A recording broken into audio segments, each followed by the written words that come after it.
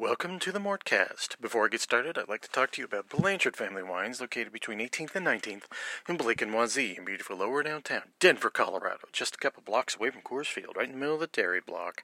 Now's a good time to go get yourself a bottle of that 2017 Cabernet, or, if you're vaccinated and you feel safe, go down to Blanchard Family Wines and try all of their various varietals of wine, including that 2017 Cabernet, but they also got partnerships with Western Slope wineries like Coltara, Storm Cellars, and Restoration.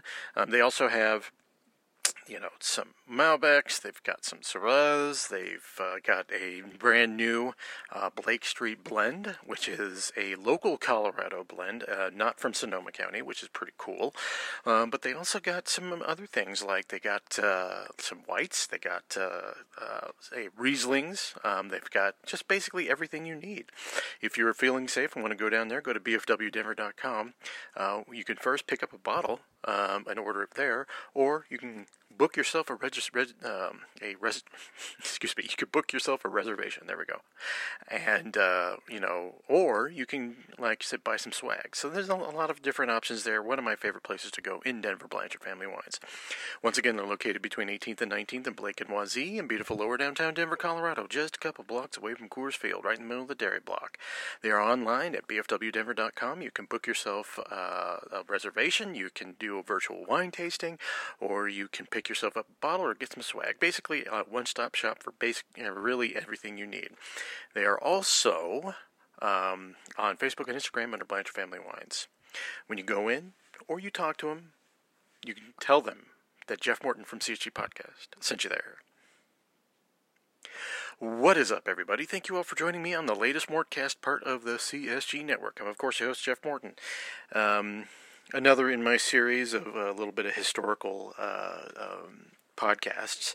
I'm going to talk to you about, just as a single podcast, about my experience at the 2014 Media Day. Now, to give you a little context here, the Media Day in 2014 was really what I would call the first of the Tim Connolly years. And by that I mean 2013 and the aftermath, including hiring Brian Shaw as coach, the Nuggets selling off the draft pick, not selling off, but trading their draft pick, which was selected for them, which was Rudy Gobert, all that stuff. That was largely a upper management move because of the timing of things that happened in the 2013 offseason, which was Masai Ujiri leaving later and taking most of the Nuggets scouting staff with him. And then the Nuggets having to scramble. By the time Tim Connolly got there, Brian Shaw had gone through interviews with Josh Kroenke already. And it was really, 2013 was Josh Kroenke, and then Tim made a couple free agent signings, which was J.J. Hickson and Nate Robinson. But the 2013-14 was the year of Josh Kroenke. It was the year he decided to clean house. It was the year that the Nuggets decided to switch directions and become a slow-it-down team and not the run-and-gun team of the George Karl era. A lot of that was Josh Kroenke's fingerprints all over that team.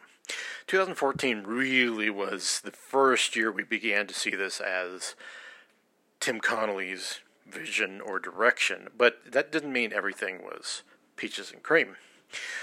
In the off season, the first season of Brian Shaw was chaotic. It featured a revolt from Andre Miller, and it was the Nuggets trying to go a completely different style with players that fit almost entirely George Karl's way of going and philosophy. Andre Miller famously yelled at Brian Shaw on New Year's Eve, which was something that we all remember, and that drama lasted for a month. And it wasn't working, and it was becoming patently clear that in order to go in a new direction, they needed to start cleaning house. Well, in the offseason, there featured a trade which sent Evan Fournier to Orlando for Arron Afflalo. Now, Afflalo had been traded 2 years before, so this was a quick turnaround. It's not quite as quick as the Antonio McDyess traded 1 year, signed as a free agent the next offseason. This was 2 years and year and a half, two and a half years, I should say. And so the Nuggets ended up getting back Arron Afflalo. Problem was, the Arron Afflalo that came back was not the Arron Afflalo who left, and I'll get to that in the second half of the podcast. Also, Danilo Gallinari was finally back from his ACL procedure / ACL surgery later, and was ready to contribute. This was kind of like the entire organization was waiting to see how they would do with Gallo fully healthy on the roster. What they didn't account for was it taking a long time. This is what my fear is with Jamal Murray. They weren't really accounting for the time it takes for people to really get back in the swing of things after their ACL surgeries, because it takes a while. You aren't as explosive because you're still trying to build up the strength in the knee. Gallo to this day is not, I'll be honest with you, Gallo's speed is about maybe half of what it was in 2012-13. And before that, if you watch clips of Danilo Gallinari in 2011 when he was first traded, that bugger was really fast and very athletic, and that diminished considerably after his ACL injury. He became a different player. I have discussed that before. But when you look at this Denver Nuggets roster, it still had Nate Robinson. It still had J.J. Hickson. Gone was JaVale McGee, but Timothy Mozgov was still there. Ty Lawson was still there. It was still the 14-15 year. It was still mostly comprised of the players in the Carl Ujiri era, and it was starting to change a bit. Obviously Arron Afflalo was also part of the Carl era, but Afflalo came back and it had to be a veteran presence on the locker and in the locker room, and basically try to get people to get in line as on a winning mentality. There was still the thought that this team could compete, and it was there was so many stories I could tell about the way that season went, including a hit piece in ESPN that was only 7 games into the season. I will probably devote an entire episode to that piece of journalism. But there's just so many layers to it, and this is all building up to Media Day. Media Day 2014. It wasn't surreal, but it was strange to behold. For my own context, I had decided to just start doing videos. If anyone saw the workouts that were filmed that I did earlier that summer, I had a cheap iPhone 4. And all the videos were kind of blurry, but I was filming them on the phone and uploading them directly to YouTube via an app called YouTube Capture, which no longer exists. So I would upload them directly to my account, and then I would put them out there. They did all varying degrees of success. The most successful one was one of Zach LaVine dunking. And his workout, which went viral. It was a great moment, but I decided to do that because look, it was like at the start of pivot to video, quote unquote, if anyone remembers that expression. So I decided, I'm going to do this, but I uploaded it on the Colorado Sports Guys YouTube channel, which was nuked by YouTube. Thank you, YouTube. But I decided to put that up there and just see what happens. Well, it seemed to be pretty popular, so I kept doing it. So when we get to media day, I'm like, I need to upgrade my equipment. My dad helped me out, got me a camera, and I started really putting more effort into it. And I interviewed several players during that media day experience. And I'll save Afflalo for the second part of the episode, but we'll kind of talk about the players you know. For those who don't know, Nate Timmons and myself had actually a pretty good relationship with Timofey Mozgov. We were one of the few people who would actually talk to Mozzie. So he and I would go over there and just kind of talk to the dude. And Mozzie was always very appreciative of people who would make an effort. So Nate and I went to Mozgov, and he was jovial, talking about. I had a very brief interview with him where he didn't seem to understand the questions we were telling him, but it was nice. He just, after the interview, he put out his big fist and gave him the fist bump, the Mozgov fist bump that we would always do. It was kind of fun. I mean, I always liked Timofey Mozgov. He was a very, very Russian, very, very literal, but he was also very gregarious at times. And he had a great relationship with Danilo Gallinari. So we talked to him, and then Nate and I kind of drifted around. I talked to Gallo a little bit. Gallo was optimistic, but and this should have been some signs of maybe the danger that things were coming into. The organization and Gallo had a tense relationship in 2013-14 because, particularly the training staff, because of Gallo getting talked into doing this procedure by Arn Tellem and that doctor in Vail who decided to do this experimental healing response surgery thing. It obviously didn't work. So then he had to basically lost his entire year.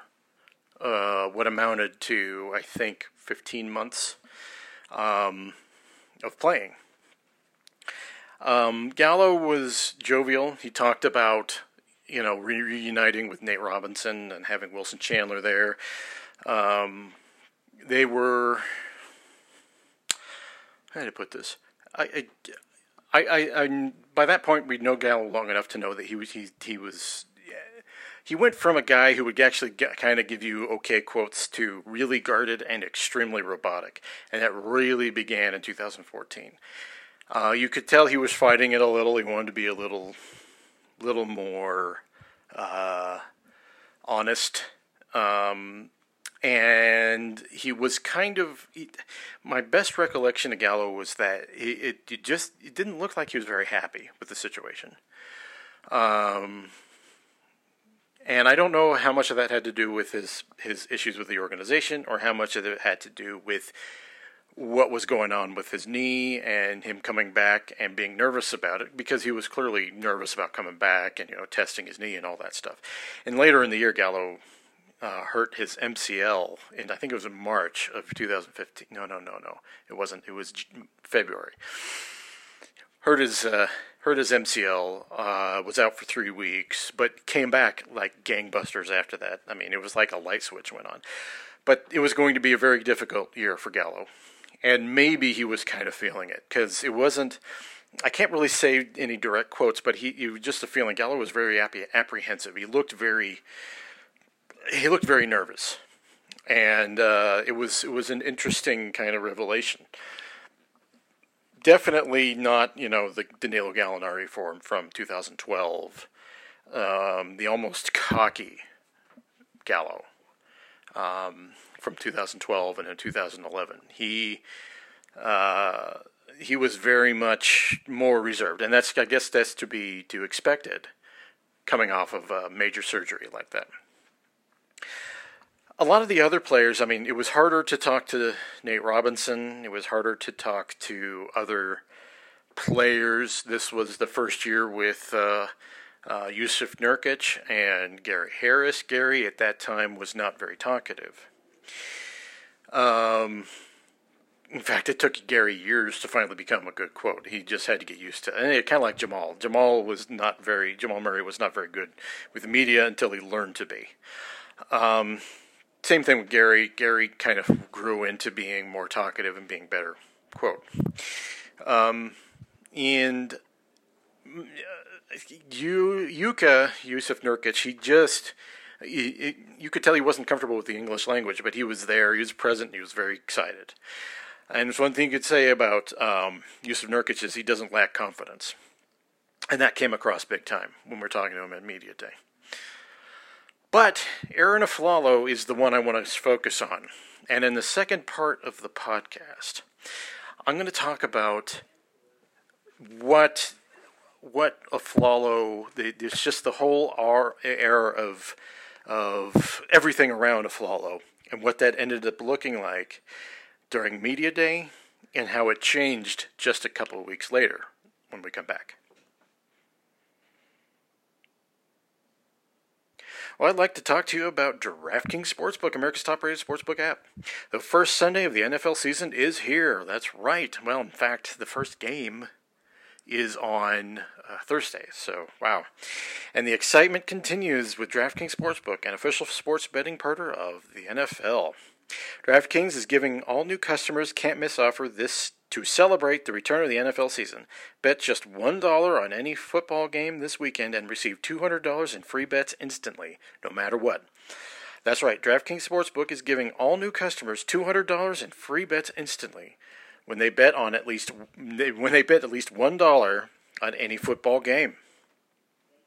Download the DraftKings Sportsbook app now and use promo code MHS to receive $200 in free bets when you place a bet of $1 on any Week 1 game. That's promo code MHS to get your free $200 in free bets instantly. This week at DraftKings Sportsbook, an official sports betting partner of the NFL. Must be 21 or older, Colorado only, new customers only. Restrictions apply. See DraftKings.com/sportsbook for details. Gambling problem? Call 1-800-522-4700. Arron Afflalo, I wish I still had the video because, like I said, my YouTube channel was nuked by YouTube. Thank you, YouTube. But The funny thing about Arron Afflalo was I didn't really know Arron Afflalo. If any of you remember, back in my first year of covering Stiffs, maybe first year and a half of covering Stiffs, covering the Nuggets at Stiffs, there was we didn't have the relationship with the Nuggets that we grew into as of like 2012, but we're still covering the team. You would get information and stuff like that, but it really wasn't on the basis that it became through the rest of the 2010s. And the funny thing was the Melo's last home game as a Denver Nugget was hit right in front. In fact, the Nuggets, Melo's last home game was the game where Afflalo had one of his best games as a pro, maybe his best game as a pro. And he hit the game-winning shot against Dallas Mavericks, right basically 10 feet in front of me because of my friend Andy Feinstein. It was like 10 feet in front of me. Afflalo pulls up from that mid-range shot, boom. Then you insert the gif of Jason Terry kind of side-eyeing the basket that it went in. But anyway, that's the year that the Mavericks won the title. But and that was 10 years ago, jeez. The Nuggets had, kind of loved what Arron Afflalo gave them. They improved after they gave up Dante Jones for Arron Afflalo, despite with what Carmelo Anthony said. And in that year, in many ways, Afflalo was the best player on the team. The most consistent player on the team. Maybe not the best, but the most consistent. And when he was traded in the off season of 2012, it was a surprise because he had just signed a contract. But he was traded to get back Andre Iguodala. So Afflalo gets to Orlando, and for 2.5 years is you know, becomes a post-up mid-range shooter, basically. And that's something he really didn't have when he was, with the Nuggets. He was a different player. He was more of a defensive, a slasher, and a guy can give you 15 to 20 points in a pinch. He was that kind of guy. In Orlando, they were a bad team, so he inevitably has to just take over a lot of the scoring load and becomes more of an isolation player than he was prior, which wasn't something that he was when he was a Denver Nuggets player. And I'm relatively certain the Nuggets were still thinking of him as the same guy who would have been like that before. I go over and I talk to Arron Afflalo, and he is the happiest player there. And you could tell that he was just done with Orlando.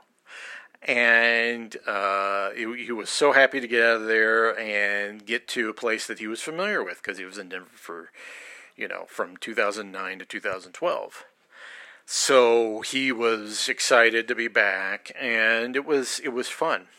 It was fun to talk to him because he was smiling, and like I said, I wish I still had the video, because he was smiling the whole time, answered every question, he was just beaming with sunlight. He was excited to see the new opportunities it gave him, thinking that he was going to have a major role on this team and trying something new with this Denver Nuggets squad. And I'll never forget it. It was just, I think it was 2 weeks later. Maybe less than 2 weeks, but it was about 2 weeks. I go ahead and talk to Arron Afflalo. And it was one of those things that I just wanted to get an idea of what was going on, because really by this point the Nuggets had only played preseason games, and this is back when they played 8 preseason games. And I was really curious to talk to him, see how he was adjusting. And I have this in an article at Denver Stiffs, and I'm going to have to kind of dig that one up for you guys. But Afflalo looks at me, and I say, "So how are you adjusting to the new offense here?" And he looks at me and he says, "What new offense?"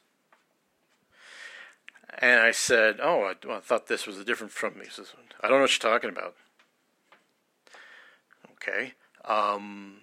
Has it been an adjustment? He says, "Yeah, I guess. We're having trouble."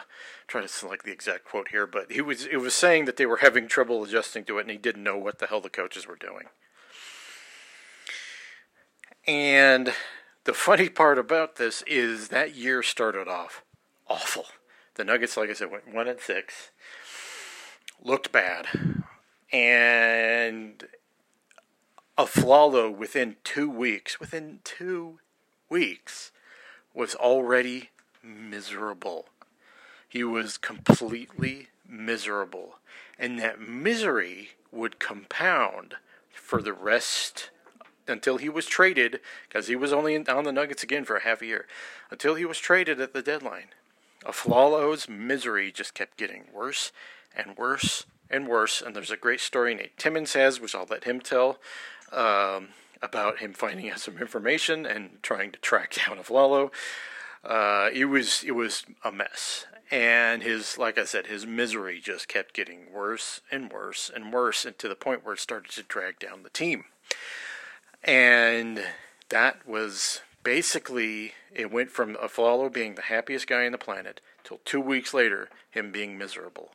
And I think that there's nothing more that essays the utter dysfunction of the Denver Nuggets in 2014 than the Arron Afflalo experience. He came back, he was a different player, he was a very into himself kind of player. He wasn't even nearly as good a defensive player as he was. He ISO'd all the time. He would do those post-up ISOs over and over and over every game. It wasn't the fit that the Nuggets thought it would be, and certainly something that maybe Arron Afflalo wasn't thinking it was going to be. And that, I think, really started to wear on that team and contributed to the mess that it became later in that year.